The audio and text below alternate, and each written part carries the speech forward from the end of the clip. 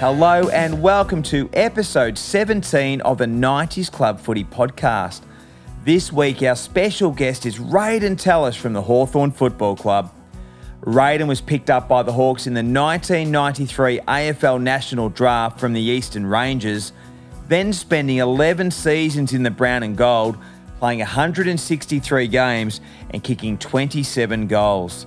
In this episode, Rayden talks about that famous incident with Dermott Brereton, being in and out of the side during his early years, how he thrived under coach Peter Schwab, the merger talks with Melbourne, and the people that helped him along his journey. So, sit back, relax, and enjoy my chat with Rayden Tallis. Rayden Tallis, thank you for joining me on the 90s Club Footy Podcast. Great to have your company, mate. Thanks for sharing your time. Great to be here, Trent. Thanks for having me, mate. Mate, I'm really interested, before we get into the footy talk, what's Rayden Tallis doing post-football? What's the career since football been like for Rayden Tallis? Yeah, well, I suppose it's been a while now. I think it's coming up to nearly 20 years out. I think it was actually a significant year for me because Shaun Burgoyne, I think, retired at the end of last year. He may have been the last player that I actually played against. So I'm now officially that long retired that there's no one in the AFL that I actually played against anymore. So, which is unbelievable that he's around that long. But post-football, mate, I'm actually currently, I run my own business, a mortgage broking business called Boost Financial Group. But been doing that for about 5 years. But I also work part-time for the AFL still, which I've done for 15 years in actually career transition programs. So I actually look after the first years through to players exiting the system after their careers in employment and education areas. So, yeah, I've been doing that for 15 years.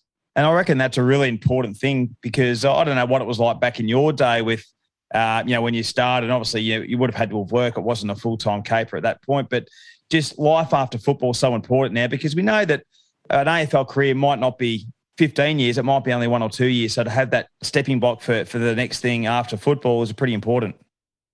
Oh, mate, massively important. Now, I suppose when I got drafted back in the end of 93, 94 was my first season, we all had full-time jobs. I worked at Puma full-time.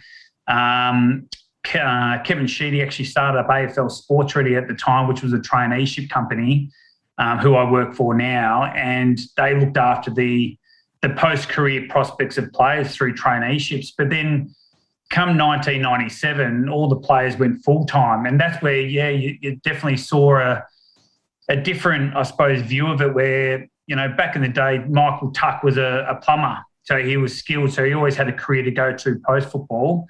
But now guys get drafted at 18. They're a full-time footballer and athlete. So it's really important that they keep an eye on those other areas. So when they exit, whether it be 3 years after they start or 17 years, that they've got another career post-football.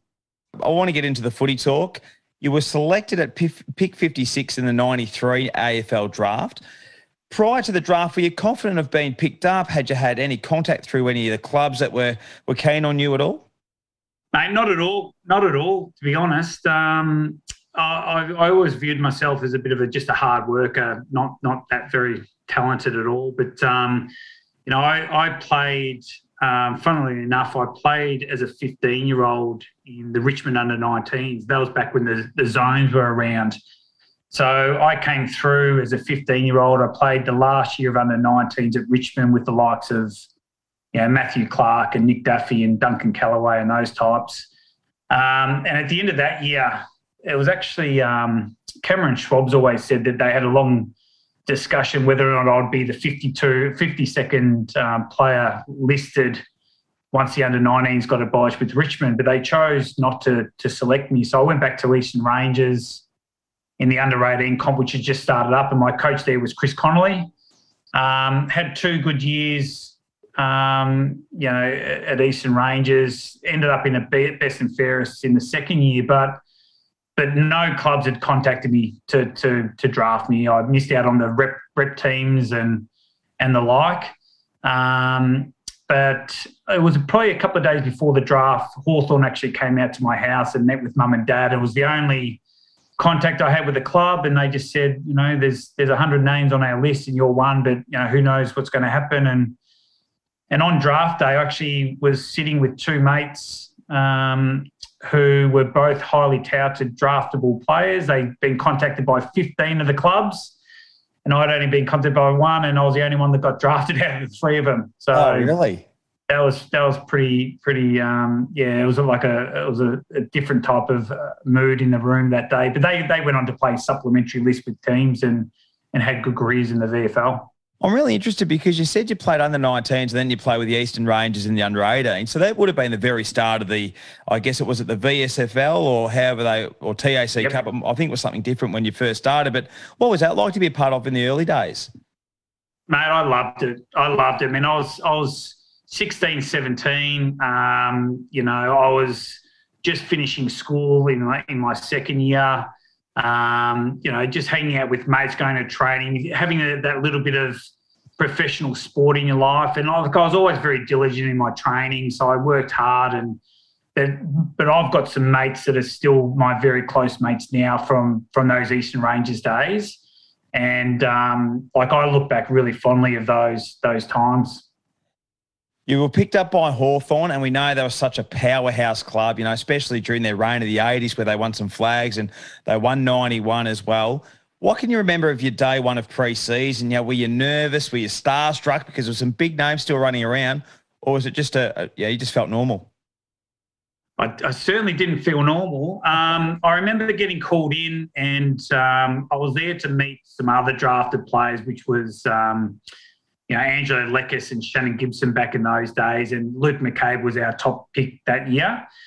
And I remember walking in. I was by myself. I felt that lonely, but it was a day where not all the players were in. But I opened up the doors to the gymnasium. No one had met me outside. I walked in, and Shane Crawford was there getting a drink because he was running on a treadmill. And Crawford introduced himself to me. And to this day, of course, one of my best mates. And so that was a great introduction to the football club. But as far as the pre-season goes, I think looking back now, walking into a club that had the likes of Johnny Platten, Benny Allen, Darren Jarman, Dunstall, Langford, Pritchard, Collins, it was pretty daunting. And I learned back then that the only way you could get respect was basically to train hard. So that's what I put my head down to do. But it was definitely one of those years where you don't touch the bench press until Jason Dunstall's finished with it, and then you can get on there. So whereas I think they're a bit more accommodating and welcoming now. What was Dunstall bench pressing? Was he bench pressing something of high quality, and how did you compare? Well, I was never a great bench presser. I reckon I only ever got up about 105. But back in those days, Bungle was one of those ones that could, I think, press about 160 maybe from memory. Right. And I think later in my career and probably more, my peers like, Daniel Chicken, Ben Dixon and those types of guys were the big lifters, and they were always up near 150, 155 from memory. Well, that doesn't surprise me, Rayden, because they're the sort of the calendar guys too, aren't they, that always feature in the calendars? Well, absolutely, yeah. So I certainly wasn't one of those. So I just did what I needed to do. Hey, mate, you really, I guess you attracted some immediate attention in your first season in that pre-season game when, I guess, ex-Hawthorn player, champion Dermott Brereton stomped on your head in a practice match, and then he later received 7 weeks suspension. I guess a real big initiation to you playing AFL footy in that. I guess it's only pre-season, but what do you remember of the incident? Yeah, it was one of those things, I suppose. I look back now and I didn't realise how big an incident it was. But my memory, and I suppose my memory might be fading a little bit, but it was one of those unique situations where it was a practice match on Glenferrie Road. It was a practice match that was more for the younger players to play in. But Dermott had come. It was the first time Dermott had been back to Glenferrie Road since his departure. And I think from memory, there might have even been 1 year. Was there 1 year that he sat out from football from the end of 92 to this coming back to Sydney? But I'm not quite sure. I can't quite remember. But anyway, we played in that game, and from speaking to Dermott and hearing him speak about the incident over the years, he's always said that there was a couple of young kids that were just mouthing him that day, and he just thought, you know what, I've bled for this club and I've done a lot for this club. Don't be little smart asses to me.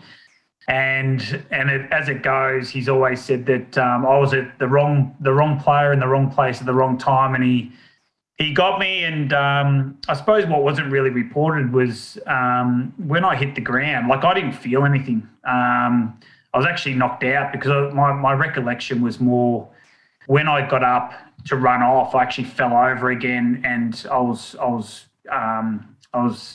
sort of like I wasn't with it. And I thought nothing more of it until I was driving home, and I started getting calls from the club to say, there's been an incident they've picked up on the camera, and the footy club were brilliant. They shielded me from the whole incident. I didn't have to speak to anyone, even though I was sort of, it may have even been front page, back page, I can't remember, but it was pretty big at the time. But not once was I ever put in front of a camera crew to talk about the incident. So they really protected me. And I suppose the only other thing from my memory of the incident was when I went to the tribunal, I was just honest. And I remember saying I didn't feel anything. I had no marks on my face. I had nothing, And then they accused me of lying, and they said almost that player's code of not giving in another player. And then they started speaking about potential suspensions for players that were lying to the tribunal. So I always remember just saying, I honestly couldn't remember, because as soon as he hit me, I was knocked out for that split second. Yeah, right. There you go. And I guess for a young bloke, first season and, wanting to do the right thing and so forth, that would have been a bit of a nerve-wracking experience as well.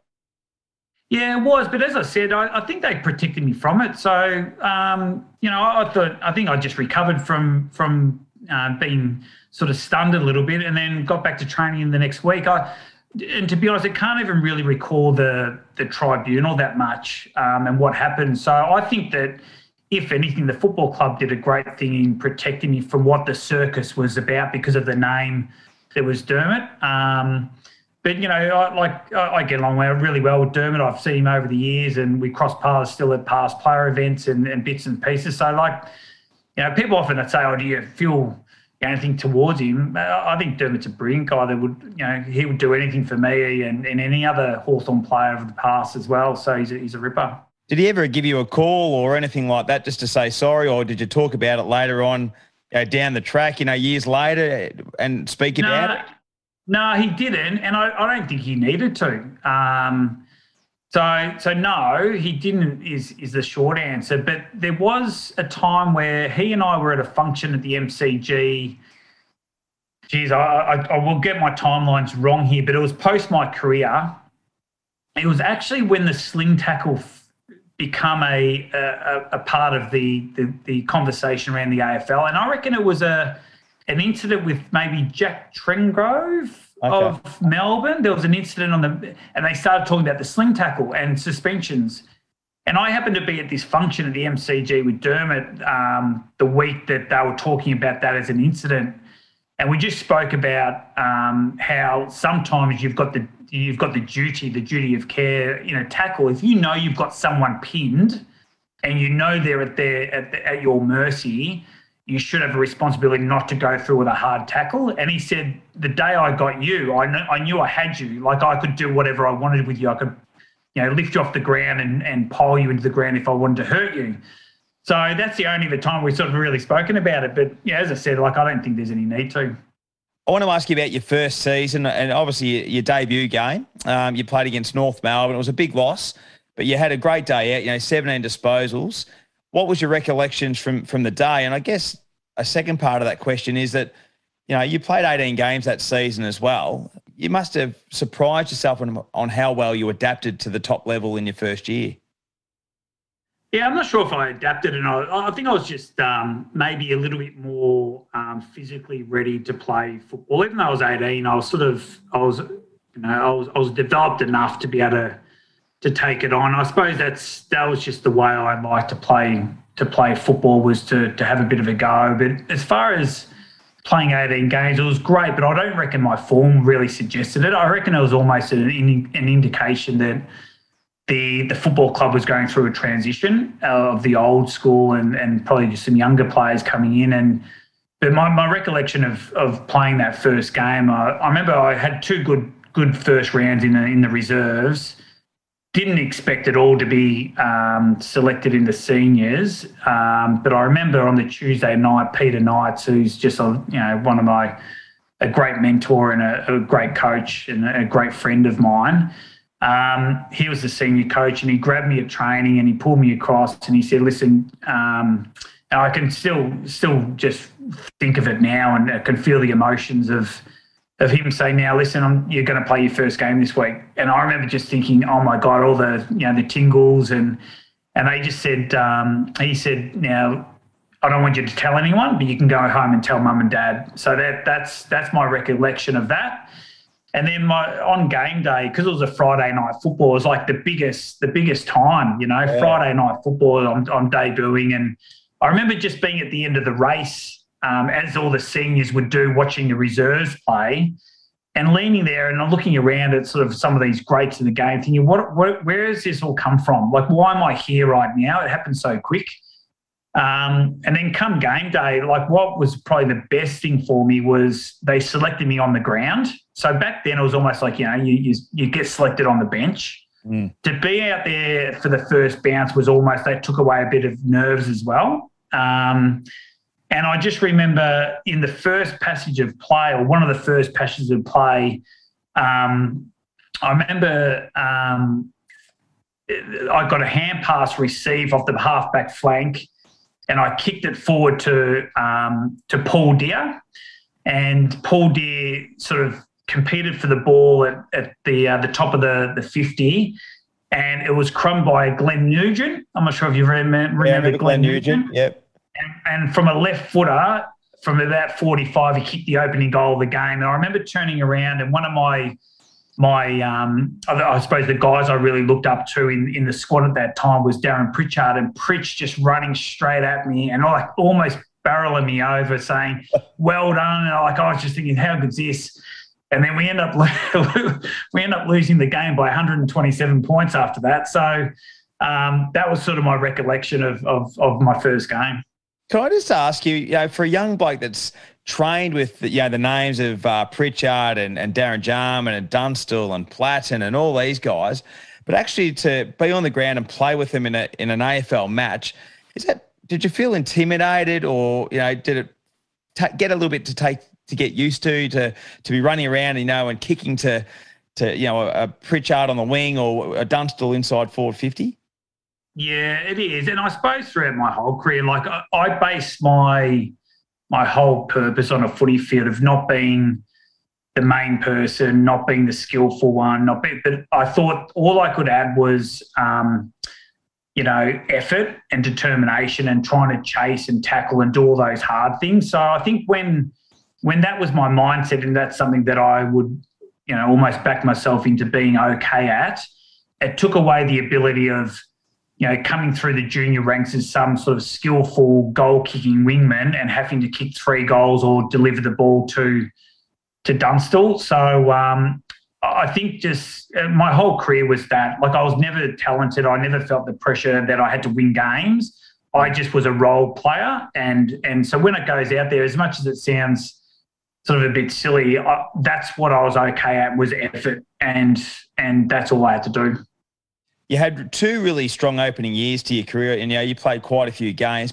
Would it be fair to say the next couple of years were a little bit harder due to injuries? And I guess a new senior coach coming in Ken Judge, it was just harder to get a game, probably that next couple of years after your first 2? Yeah, it is. And I think it's just an indication of, different coaches' perspectives on players. When Judgy first got there, I remember all the players had an interview with him, and he was really complimentary of what I've done. And he watched me and he said, I like guys that train hard and play hard and keep it simple and all those sort of things. So that was a good introduction, I suppose, to Judgy. And then I played round 1 under Judgy, but from that point there, I suppose the other players were just selected ahead of me. I suppose I look back now, my form was still good. I was still, other than that first year, I think where I played maybe 7 or so games in Judgy's first year. Every other year I was still playing 10 or 12 games. Yeah. But I did feel like I was a player that was could be relied upon if there was an injury to come in and perform, but then I'd be straight out again once that other player had recovered from his injury. So it did get to a point where I thought my form and going off my first 2 years, I should be playing more senior football. I even had a couple of assistant coaches at the time as well pull me aside and say, listen, I reckon if you really want to play, you've got to go elsewhere because you'll always be that parts player for us. But then, I was living with Croft at the time as well, and Croft knew the hard work I was putting into my training, and he was a massive support in saying, stick it out. And in the end, I couldn't really go anywhere else because by that stage I'd had 4 years of, only playing 50% of games. I wasn't really a high commodity on other people's radars. So it was really funny that come the transition from Judgy to Schwabby had the same meeting with me where he basically said, I'll delist you unless you didn't have a contract in place. So I was lucky in his first year I had 1 year to go of a contract and they honoured that contract. And in the pre-season, I remember training really hard and I thought I was going okay and performing well in the practice matches. I thought I did enough to be selected for round 1. And I remember walking into the team meeting and looking up on the board thinking, maybe a half-back role or maybe a back pocket role. And my name wasn't there. And I thought, I'm starting on the bench. That's not great. And I looked at the bench and my name was on the bench and I was an emergency. And I was really disappointed. And the worst thing I could do that round 1 is I went and played reserves that week and actually got tagged by Ryan Pagan at Punt Road. And I remember it was the worst game of footy I've ever played. And I did not get a touch. And I thought, there goes my selection for round 2. And so I was part of the squad for round 2. And when I went into that same team meeting round 2, I looked up looking for the bench spot. Hopefully I may have got on the bench. No, I wasn't on the bench. So I looked down the emergencies. Wasn't on the emergencies. I look up, I was in the back pocket thinking, geez, there you go. So in the end, I played the remainder of those games for the whole year. And I think I come 6th in the B and F at the end of that year. And the next 4 years under Schwabby, I hardly missed a game and we made a few final series and it was really good. So what was it about Schwabby that sort of, I guess, turned your game around? Was it just that change of role? Was it the way he wanted you to go about it? Was it you that probably... of course it was going to be you that putting in the hard work and so forth, but what was it the thing that sort of, I guess, changed the previous 2 years with under Judgy to a Schwabby? Once again, I think it's just selection of coaches, I suppose, because nothing had really changed in my form. As I said, I was pretty consistent because I was just an effort player. Like I didn't have to kick 100 goals or whatever. So, looking back, even when I was playing reserves under Judgy, I was still, as a midfielder, even though I was playing more of a defensive role than seniors, I was averaging, 30 touches a game as a midfielder in the 2. So my form was always good. It was just the opportunity. I think a lot of people say that it's the opportunity. So I'm really grateful that, the running coach, Bowden Babicek, I was doing a lot of work with Bowden, with Croft and another couple of good mates of mine that we were right into our fitness before fitness became a really big thing. And I think Babba was a real catalyst too in really pumping up to Schwabby my athletic traits. And I suppose, I'm not naturally gifted, but he certainly pumped up that if there was any player that was elite in the opposition team, that I was someone that I could definitely run with them and do a job on. So there was a couple of people in my corner, and I suppose at the end of the day, it just turned around. I want to go back a few years before Schwab took over. There was merger talks between the D's and also the Hawks, and I guess I got quite close from an outsider's point of view, maybe a little bit different inside, but there's some really strong talks there. What was it like to be part of that time when those murmurs and talks were occurring from a player's point of view? I was probably too young to really understand the how big a story it was going to be. I suppose you just expect things to keep rolling on and the footy club to exist.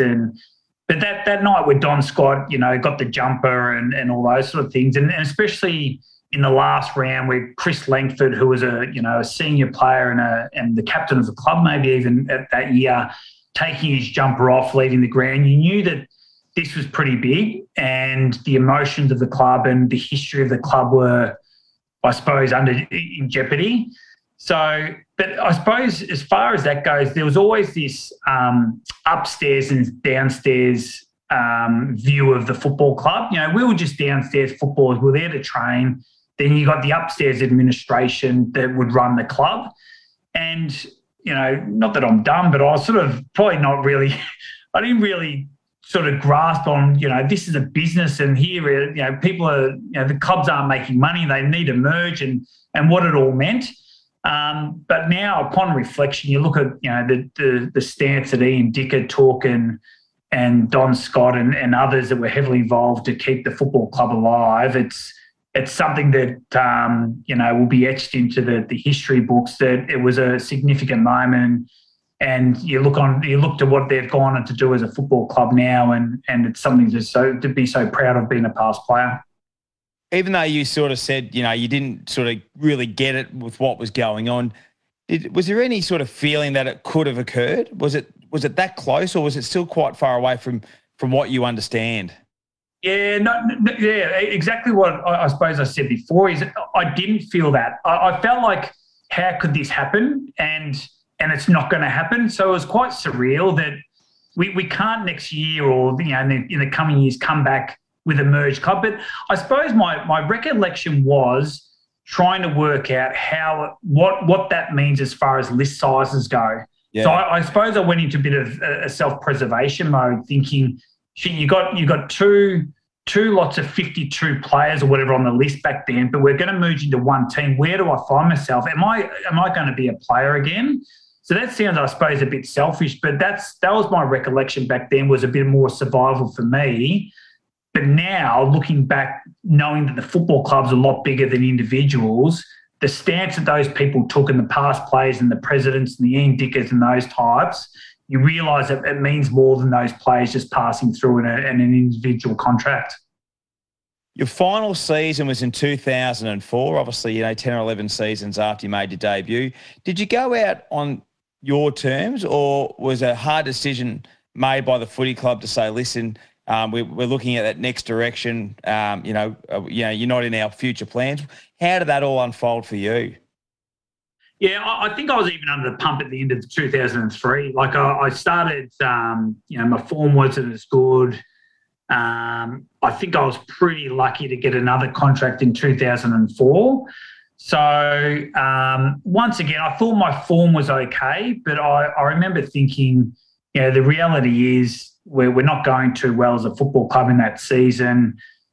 Schwab obviously got the arse later on, and Donald McDonald took over, and I hadn't played for a while, and I saw the writing on the wall. And I remember there was a group of us, whether it was Mark Graham and Luke McCabe and Chris Barlow and even guys that did survive like Ben Dixon and Angelo Lekis, we were coming to the our late 20s, and what do you do? And I just remember thinking, I'm gone. My body is slowing down. It really happened quickly.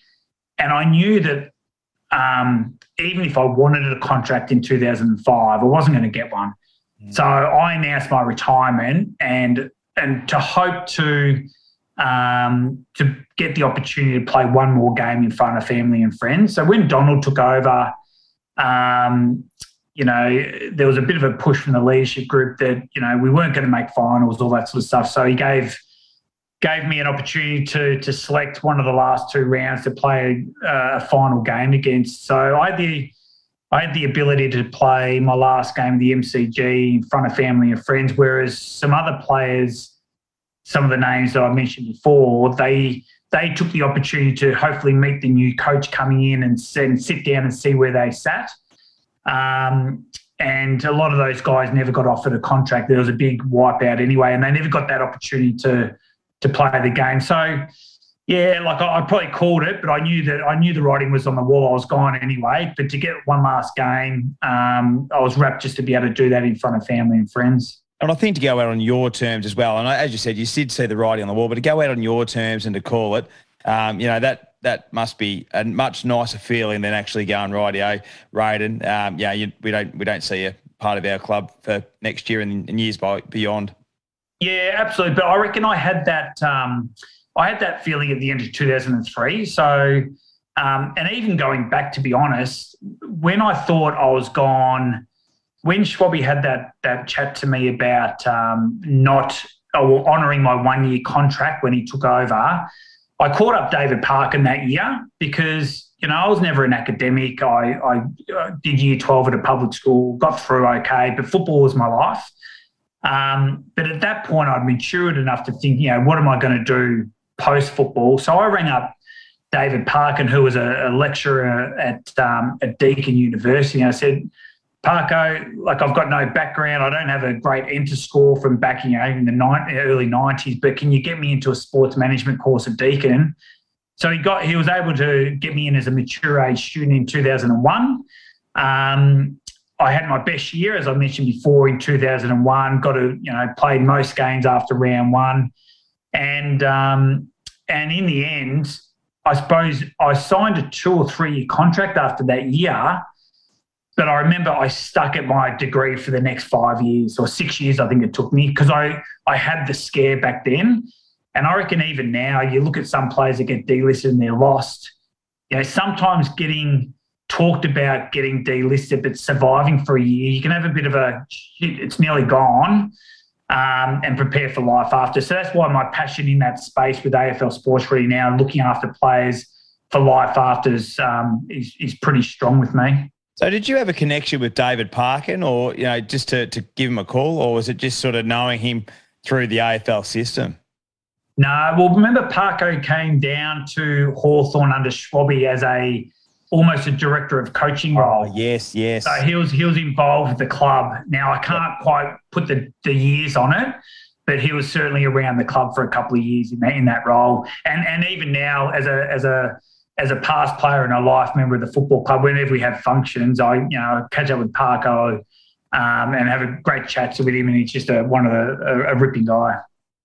I'm going to give you a few names to share a sentence or a few words on, Rayden, as we get near the end of our great chat here on the 90s Club Footy Podcast. So whatever you want to say, describe them, whether it's a sentence or a couple of words, but it's up to you. Jason Dunstall.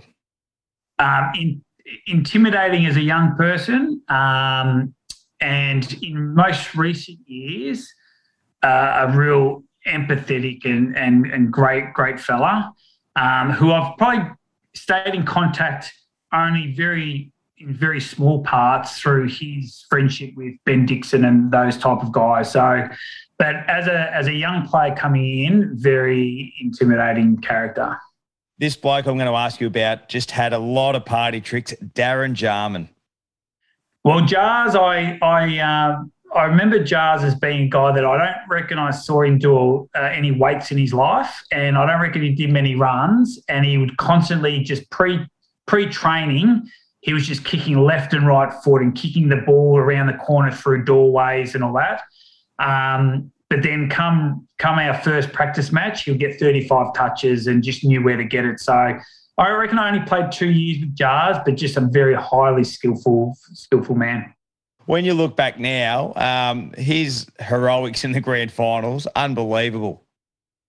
Oh, I actually watched only probably a couple of months ago when he was playing for Adelaide Crows. Did he kick 5 in the last quarter? Yeah, was that against St Kilda? Yeah, St Kilda. Yeah, just freakish.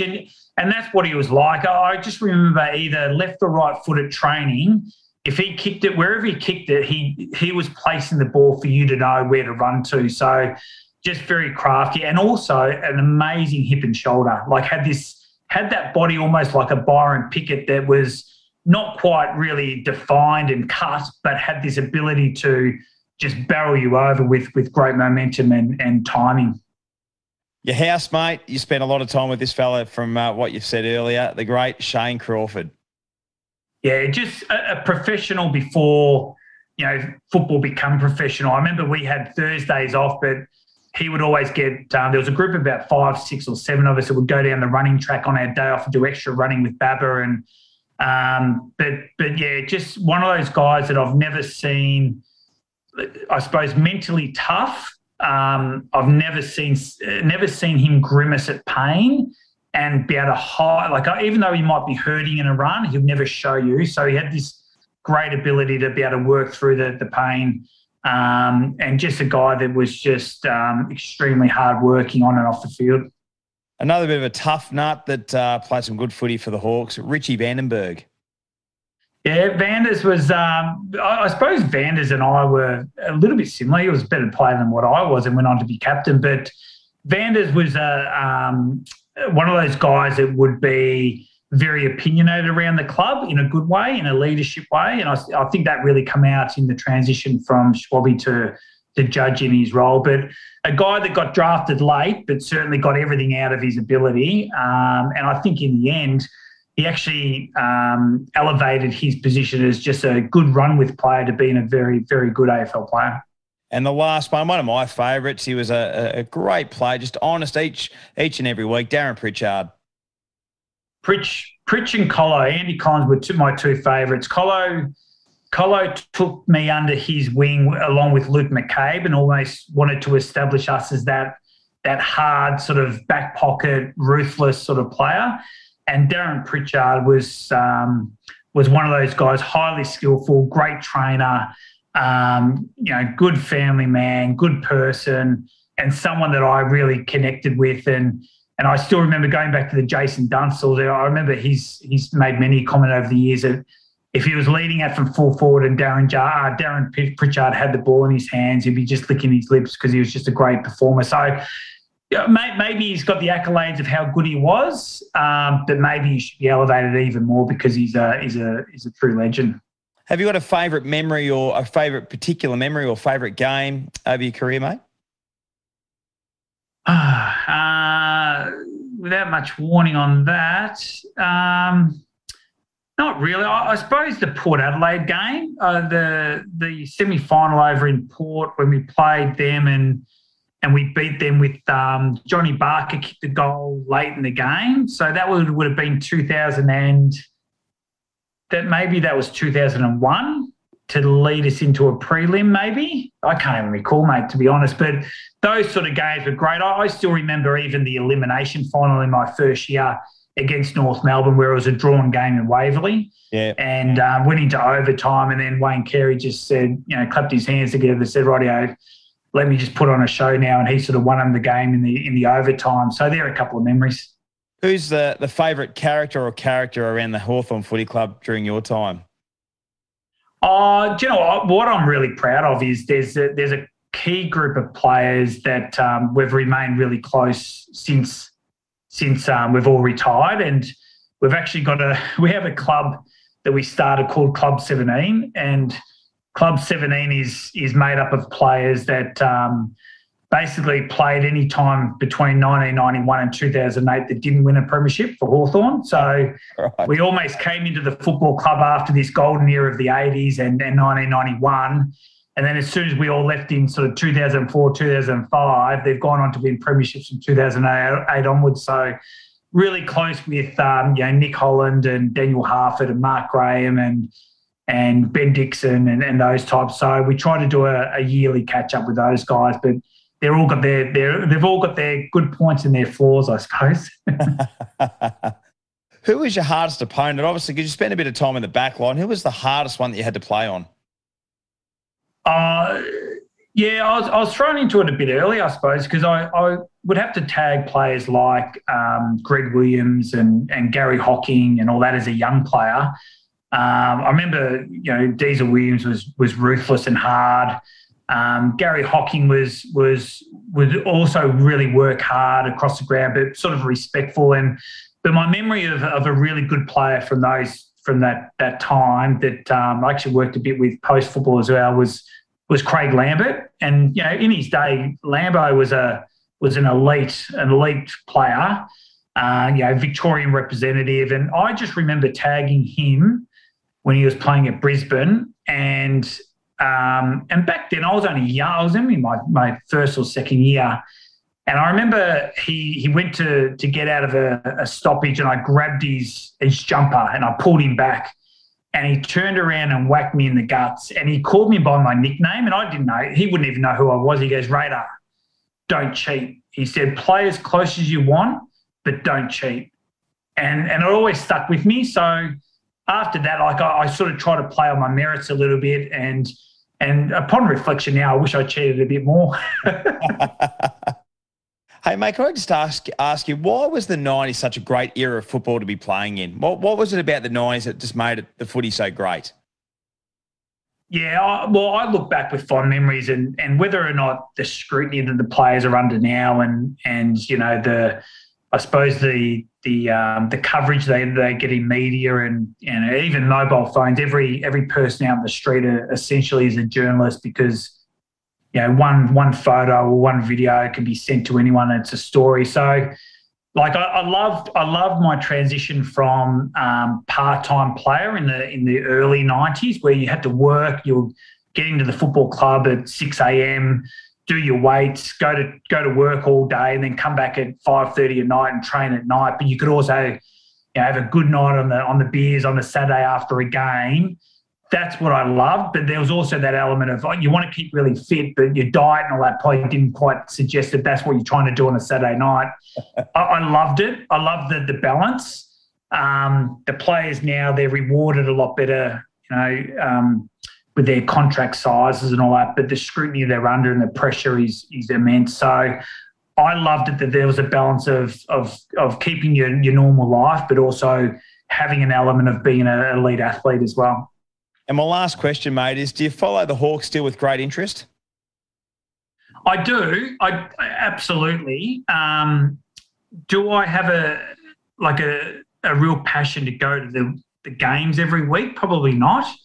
Only because I've got kids now that I've got different sports and different commitments. But absolutely, I watch them, whenever they're on tally, and I watch a lot of games, but probably not in their entirety. I just watch bits and pieces, but I'm still heavily involved with the football club. I sit on an awards committee and a life members committee there. So I love the club. I look at what I've got, and what that opportunity gave me to be part of the football club, and being the family club. It's one of those things that the people you cross in your journey throughout the club become lifelong friends. So, I love it. I love the footy club.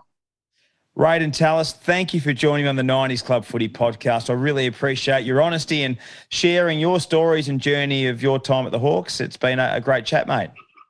Good on you, mate. Hopefully that wasn't too boring for your listeners. But it's great to be on there. Trent, thanks for the invite. That's the end of episode 17. If you've missed any previous episodes, you can catch them all on Apple Podcasts, Google Podcasts, and Spotify. We're on all the social media platforms, so drop us a line on Facebook, Instagram, or Twitter on any particular episode you've enjoyed or a guest that you would love to listen to. Next week, we catch up with a former Tiger whose family had a strong connection with the club.